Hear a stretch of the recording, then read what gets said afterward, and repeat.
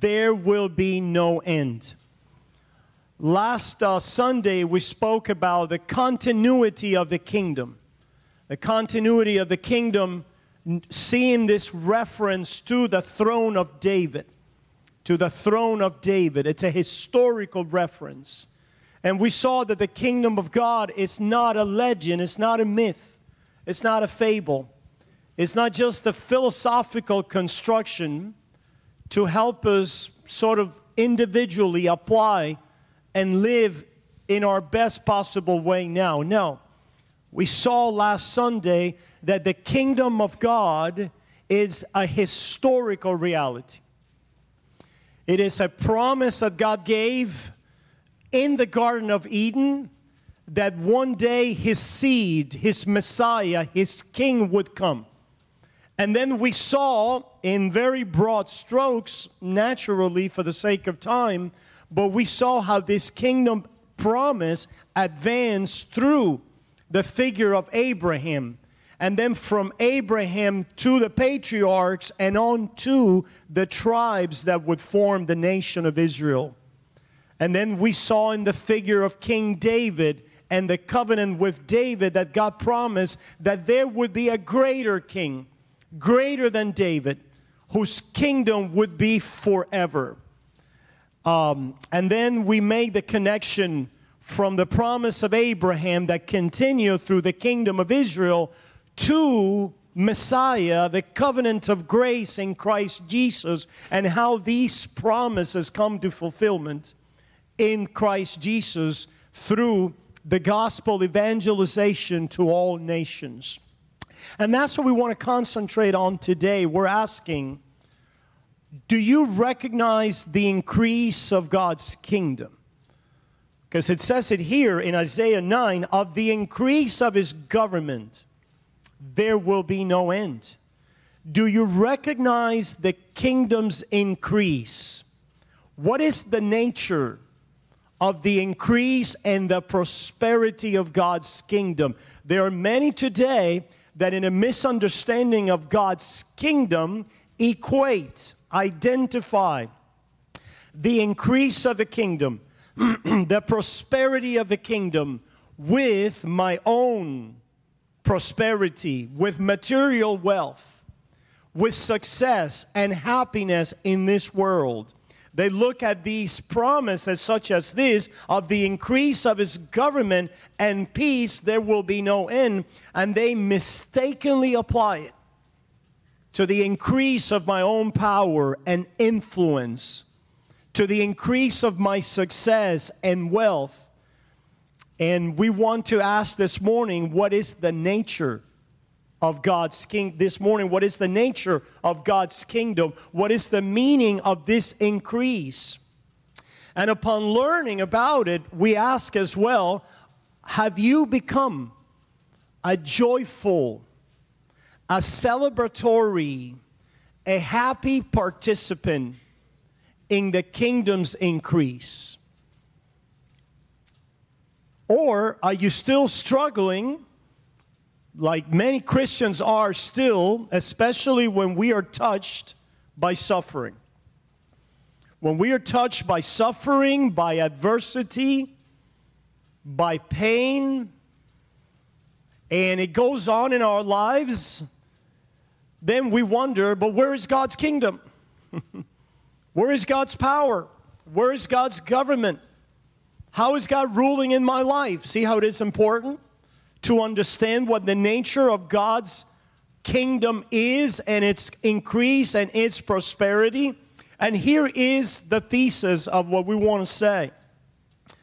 That the nature of God's kingdom increase has to do with God extending His rule beyond the nation of Israel and gathering from all the nations His people into one body. That is the universal church.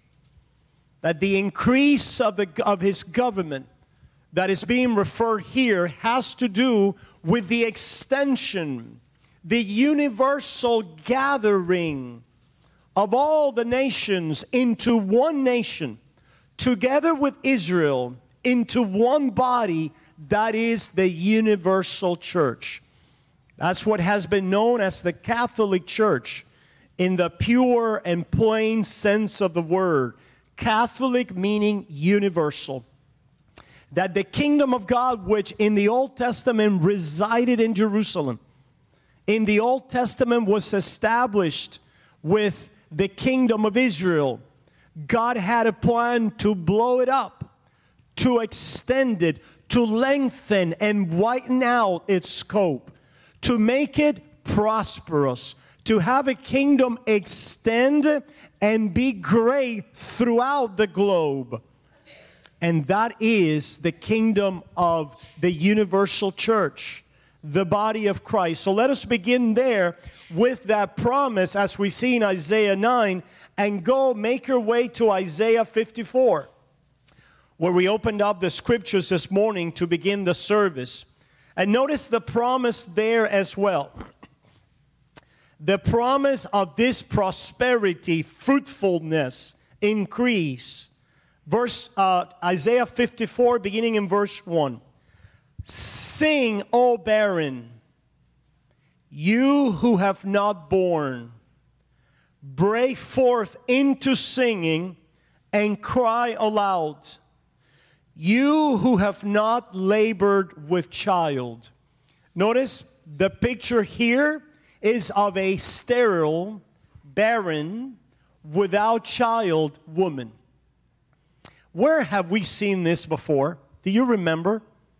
Where has this motif of barrenness, of childlessness, has appeared before in the Word of God? Yeah. If you notice, all the women of the patriarchs had problems with what? With fertility. They were sterile. They were barren. And this is a redemptive motif. God did this on purpose.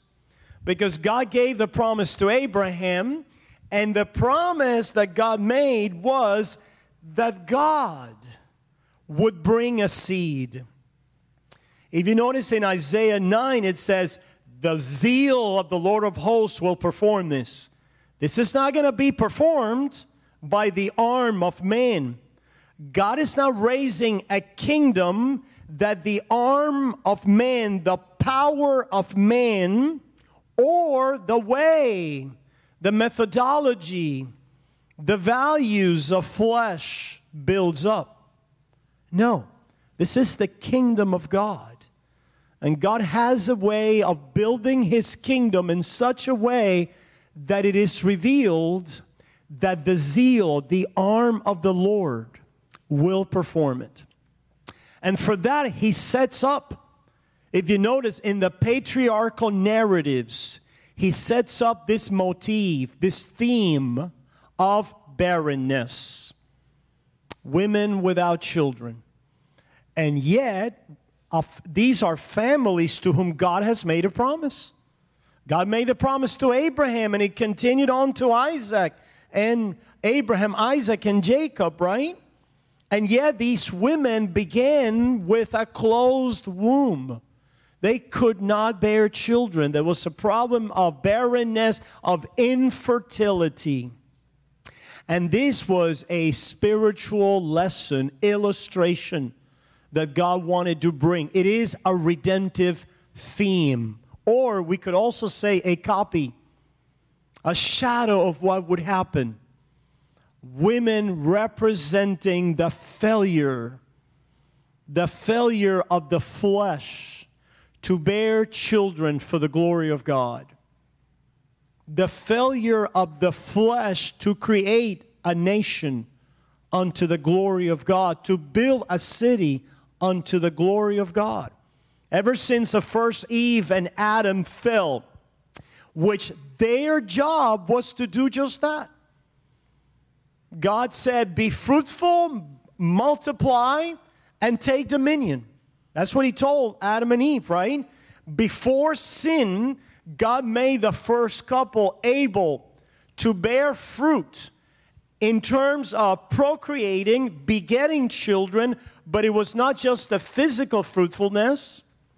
there was also the mandate to have dominion, spiritual dominion, the mandate to face the enemy, the old serpent, and to overcome by faithfulness to the Word of God and obedience to overcome the enemy, and thus extend God's dominions from the Garden of Eden to cover the whole earth.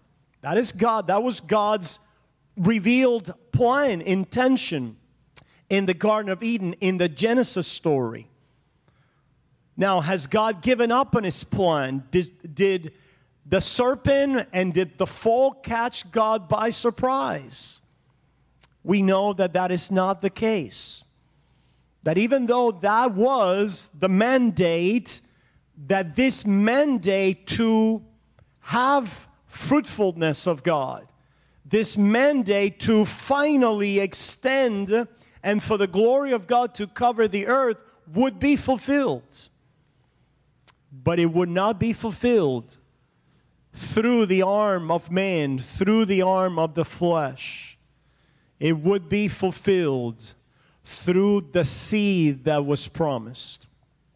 Hence, notice in the prophet Isaiah, over 700 years before Christ, you have promises of the increase of His government. The government of Christ, the dominion, the rule of Christ. And what are the implications of that? That the women who were barren, the women who could bear no child, and these patriarchal wives stand for humanity, for the womb of humanity, humanity in slavery, not being able to be fruitful to the glory of God. And what is God's promise? Well, notice here, for more are the children of the desolate, of the barren woman, than the children of the married woman. Wow. Says the Lord.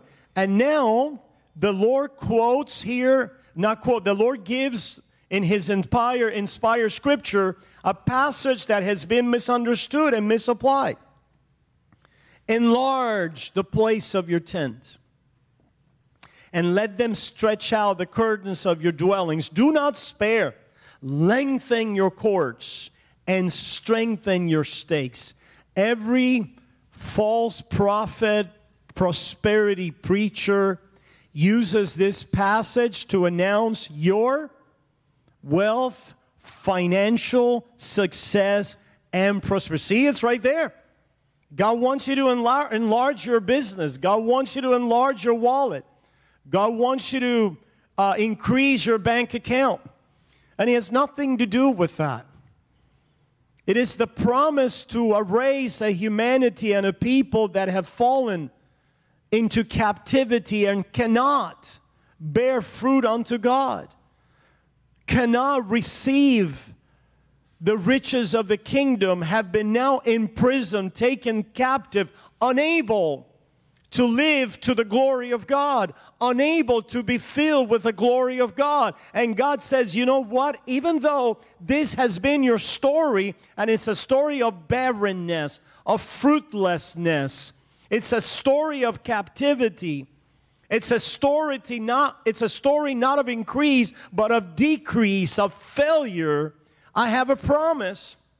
And the promise is enlarge the place of your tent. Stretch out the curtains of your dwellings. Strengthen your stakes. Why? Verse 3. For you shall expand to the right and to the left, and your descendants will inherit the nations and make the desolate cities inhabited. Now, we have another challenge here, interpretive challenge. Does this apply to the Jews only? Because obviously this is in the Old Testament Jewish canon, right? This is another challenge. Does this apply to the Jews only? You already know better than that, because understanding the continuity of history, you know that the promise of God to Abraham was that in his seed, all the nations of the world would be blessed. So the promise of the kingdom is that in the promised seed, there would be an expansion. There would be an increase. There would be a prosperity. Of what kind? Of what kind? Let's now look at the fulfillment in the New Testament where this scripture is quoted. Go to Galatians chapter 4. Galatians chapter 4. Galatians 4. In Galatians chapter 4, the Apostle Paul is making a contrast comparison between the Old Covenant and the New Covenant. Between the children in the flesh, meaning those who are Jews by natural descent. He is making reference to the historical giving of the law, but he is contrasting it with those who are children not by natural descent, but by spiritual regeneration and adoption through the gospel. And interestingly, we don't have time to deal with the whole passage, but he uses the analogy of Hagar. Remember Hagar? Hagar was that woman that was introduced by Sarah when she couldn't bear children. When she couldn't bear children, she said, we need to help God. We need to come up with a plan so that we could make the promise of God come to fulfillment. So Hagar had Ishmael, which is a child, not a promise, but of the flesh. It's a child of the flesh, meaning he was not the child provided by the arm and the zeal and the promise of the Lord, but it was a child created in a way, sought after, produced by the scheming and the devising of the flesh, of human reasoning, of human control, power. So notice now, with that in mind, notice what Paul says and what scripture he's going to quote. Beginning in verse 24, beginning in verse 22. For it is written that Abraham had two sons, the one by a bondwoman, the other by a free woman. Oh. But he who was of the bondwoman was born according to the flesh. The bondwoman was the servant, that was Hagar. The child that was born of that woman was according to the flesh because he was not the child of promise. They just wanted to do their part. They wanted to bring the promise to fulfillment and force it because they're getting old and they're past the age of childbearing. And they don't have any descendants. So they go on and have Ishmael, but he is born of the free woman through promise. That is of Sarah, of Abraham's wife, to whom the promise had been made. And now notice how the Holy Spirit uses this story. Verse 24. Which things are symbolic. Which things are symbolic. For these are the two covenants. Whoa, it gets really deep here, right? These are the two covenants. What are the two covenants? Notice. The one from Mount Sinai. Where or what covenant was given on Mount Sinai? A covenant with who? With Moses. The covenant with Moses, or the covenant of law. The covenant of law, the covenant that says, if you do these things, you will live. If you obey all the words written in the law, you will be blessed. But if you disobey, you will be cursed. And we know that that covenant had a reference to blessings and cursings in the land. But it was a covenant that highlighted the blessings and cursings of humanity before God and their failure to keep the covenant of obedience, of righteousness, of law before God. So that whoever wants to live by the Mosaic covenant, meaning by the works of the law, by the obedience of that covenant, the Apostle Paul says here, you are acting like Hagar. You are in a position now as one that is in prison, bearing children that are in slavery. Notice what he goes on to say. For this Hagar is Mount Sinai in Arabia and corresponds to Jerusalem, which now is. This Hagar is, for this is Hagar, meaning those that are living or want to live by the works of the law, by your own obedience, by the Mosaic covenant. You say, Pastor, but isn't that the Jews only? Well, I want to submit to you that there is a version of that for Gentiles, which has to do with, well, I am a good person, right? I think that I have been a good person and that God must receive me on the basis of my goodness, on the basis of my works. I've been a good father, a good husband, a good citizen. So God should receive me. Notice, that is the voice of the child of Hagar, the production of slavery. That's what God is saying. Because God is saying, I'm going to build my kingdom and extend it not through your own obedience and works, not of your own doing and performance, as Sarah tried to do with Hagar, and she got Ishmael, who was not a child of the promise. So now Paul, by the Holy Spirit, equates that manner of production, that manner of prosperity, that manner of fruitfulness with slavery and with the Mosaic covenant. It bears children unto slavery. But okay, so for this, again, verse 25, for this Hagar is Mount Sinai in Arabia and corresponds to Jerusalem, which now is. Galatians is written in the 1st century, right, AD. And the Holy Spirit is saying that the Jews of the 1st century in Jerusalem who want to live by the Mosaic law, they are in what condition? In slavery. In slavery. They are in slavery. They correspond to Hagar. Jerusalem, 1st century Jerusalem, was in slavery. They did not recognize the visitation of their Messiah. Oh, Jesus Christ wept over them, wept. Oh, Jerusalem, Jerusalem, how I would have gathered you as a hen gathers his chickens, but you would not.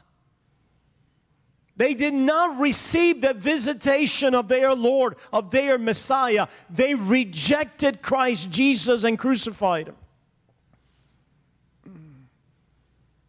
And they continue on this path of thinking that they are the children of Abraham because they obey the law, because they keep covenant with God.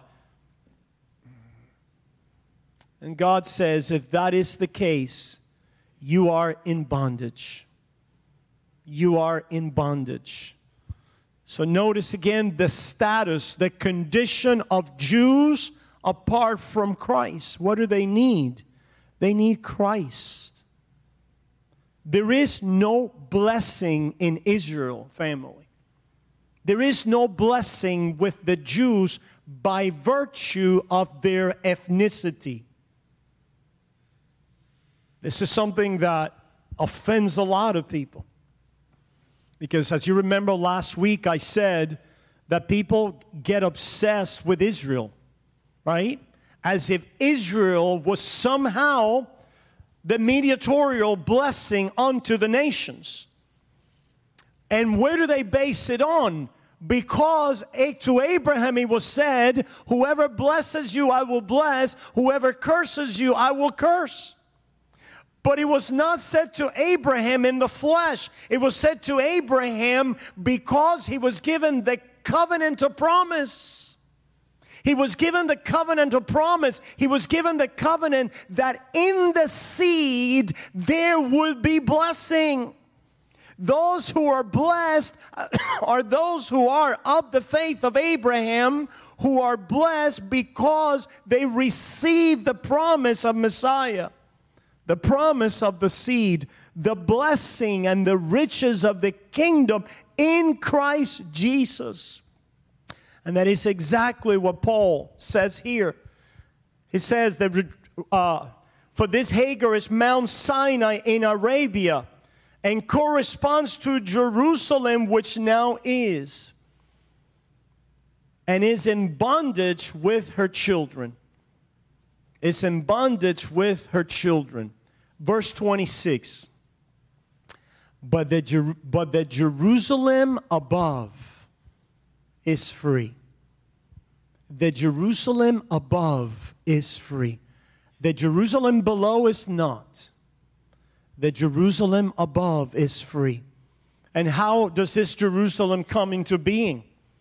Notice what it says. The Jerusalem above is free, which is the mother of us all. And now this Jerusalem is identified with a mother, with a woman figure. And this woman figure is the bride of Christ. It's that woman that now begets children, because now she is pregnant with children. Now she is growing, she's expanding, she's fruitful. Again, she has been delivered from her state of barrenness. And what is quoted for this reality? Notice what Old Testament passage is quoted for this reality? For it is written, Isaiah 54, verses 1 through 3, right? For it is written, what is written? That the Jerusalem above is free, not the Jerusalem below. So that takes care of that interpretive knot. Oh, this applies to Israel. That Israel will expand. That Israel will be the nation at the top and at the head and not the tail. No, it is not Israel in the flesh. It is Israel from above. It is Jerusalem from above that will expand. And the Holy Spirit applies it here to who? For it is written, rejoice, O barren, you who do not bear. Break forth and shout, you who are not in labor. For the desolate has many more children than she who has a husband. Verse 28, now we, brethren, as Isaac was, are children of the promise. We.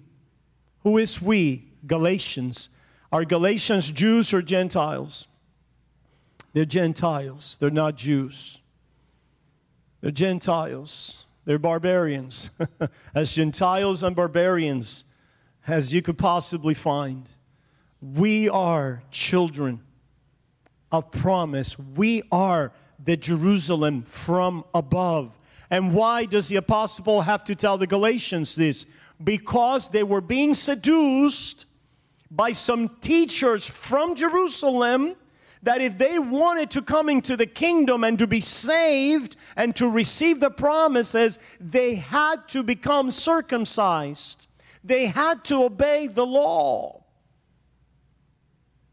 And the apostle Paul here says, no, for by the works of the law no man shall be justified. And the children of the law are children unto slavery. It is those who are the children of faith, the children of Abraham, who are those that are according to the promise. Now let's do it backwards in another passage. Go to Romans to see the same truth. Go to Romans chapter 9. In Romans chapter 9, in Romans chapter 9,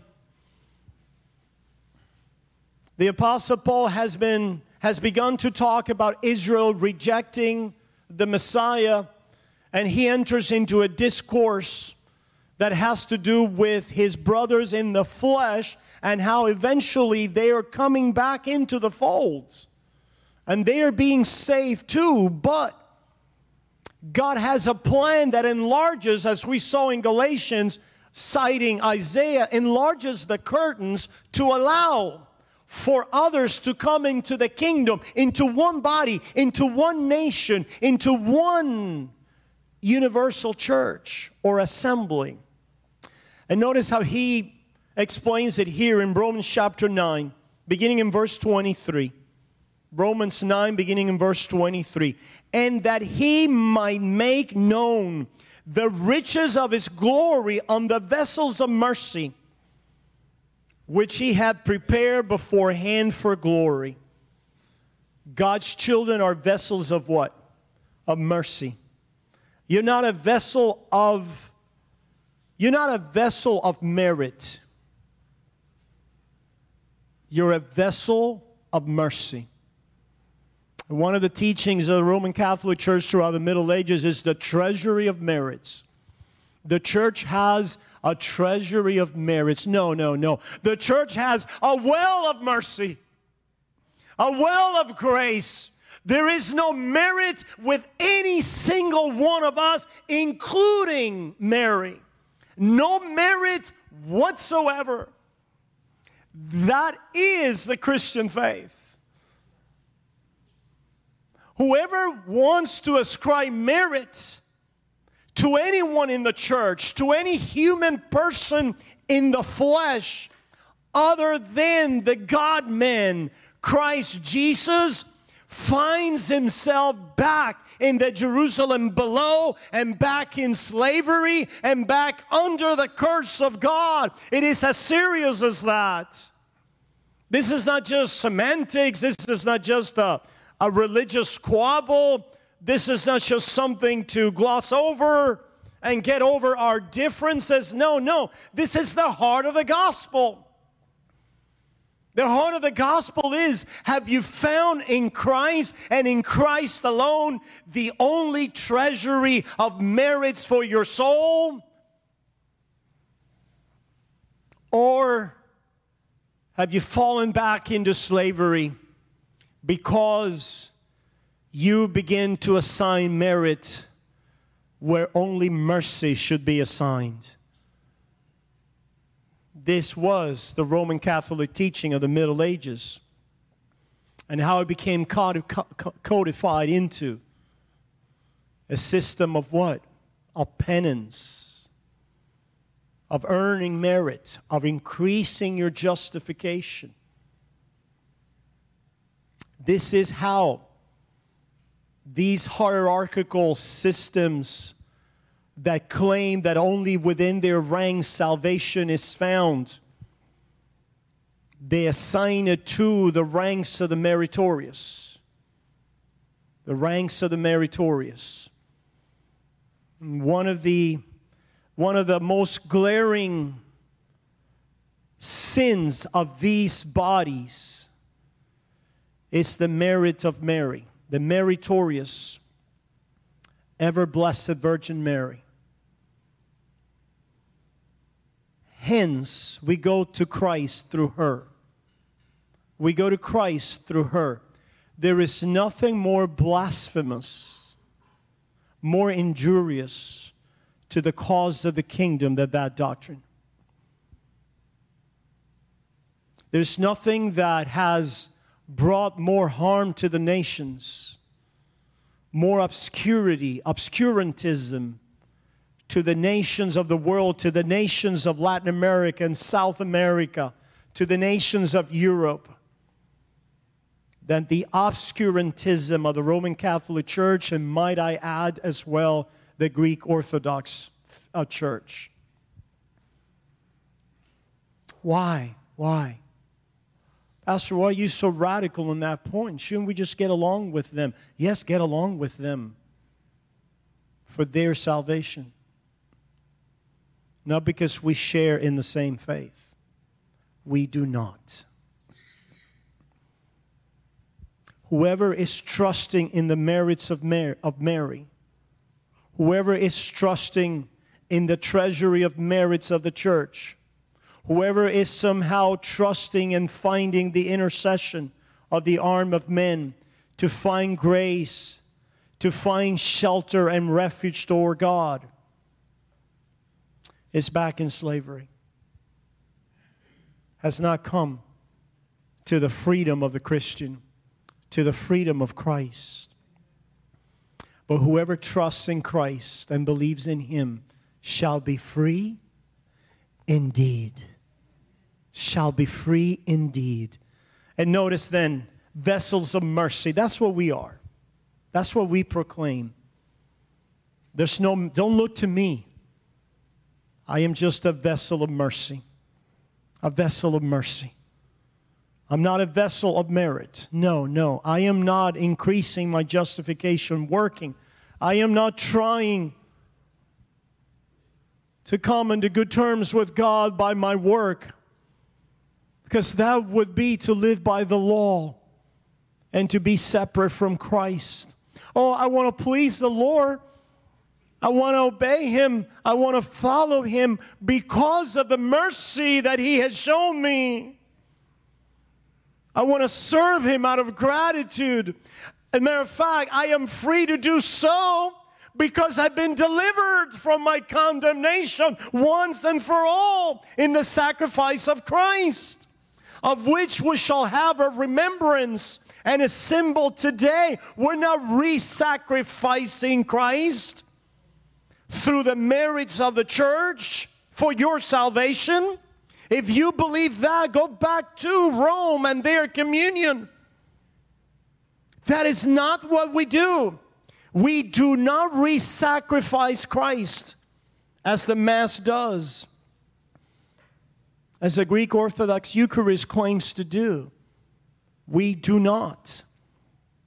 Christ is not in the bread and in the wine being changed in the elements upon your participation so that you may live. He is not. Christ gave His flesh and blood for you and rose to the right hand of the Father.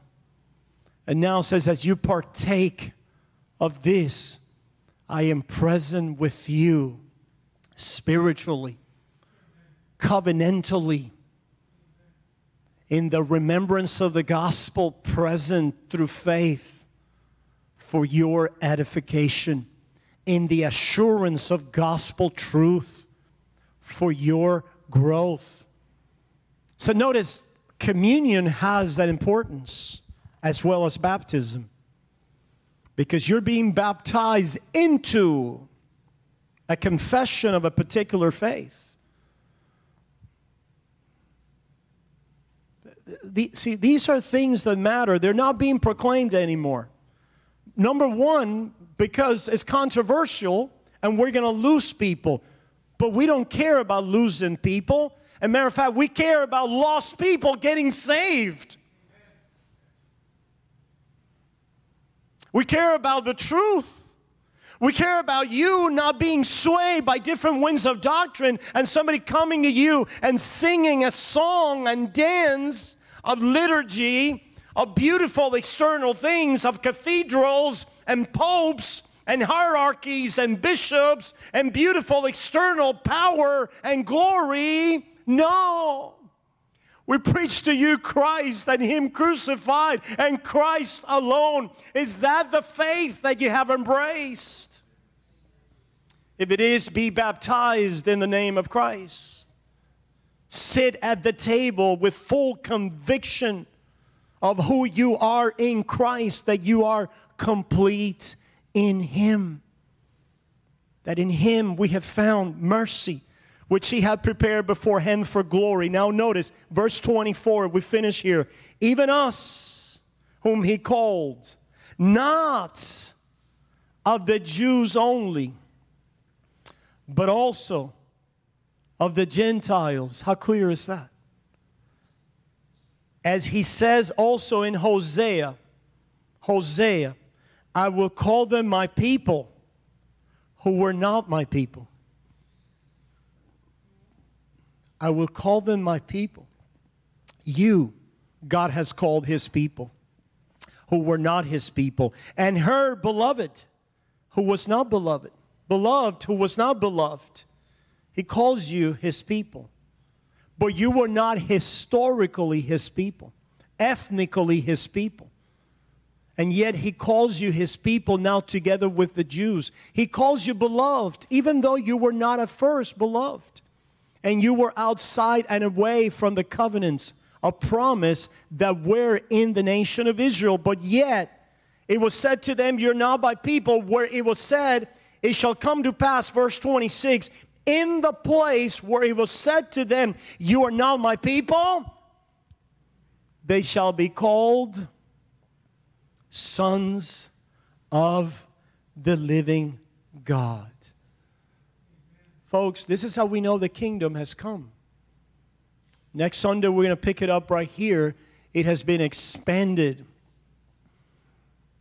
in the prosperity that God is reaping from all nations.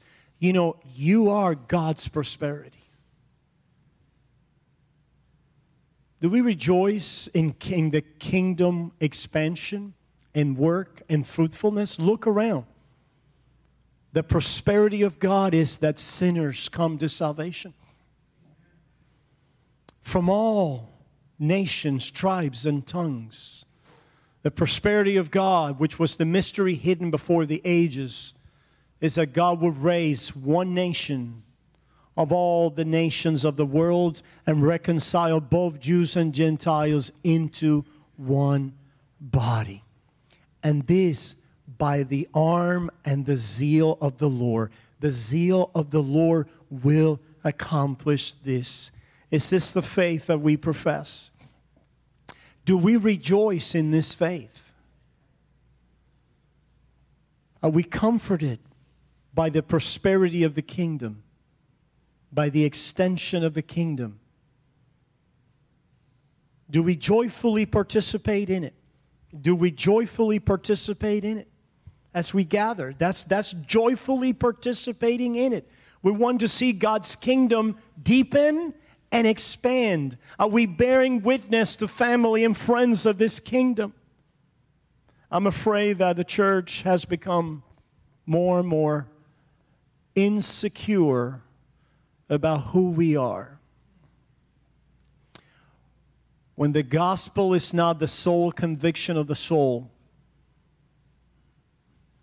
you're going to go right back to the Jerusalem from below. Because that's what the flesh knows and understands. The power of my good works, of my own justification, of my own righteousness.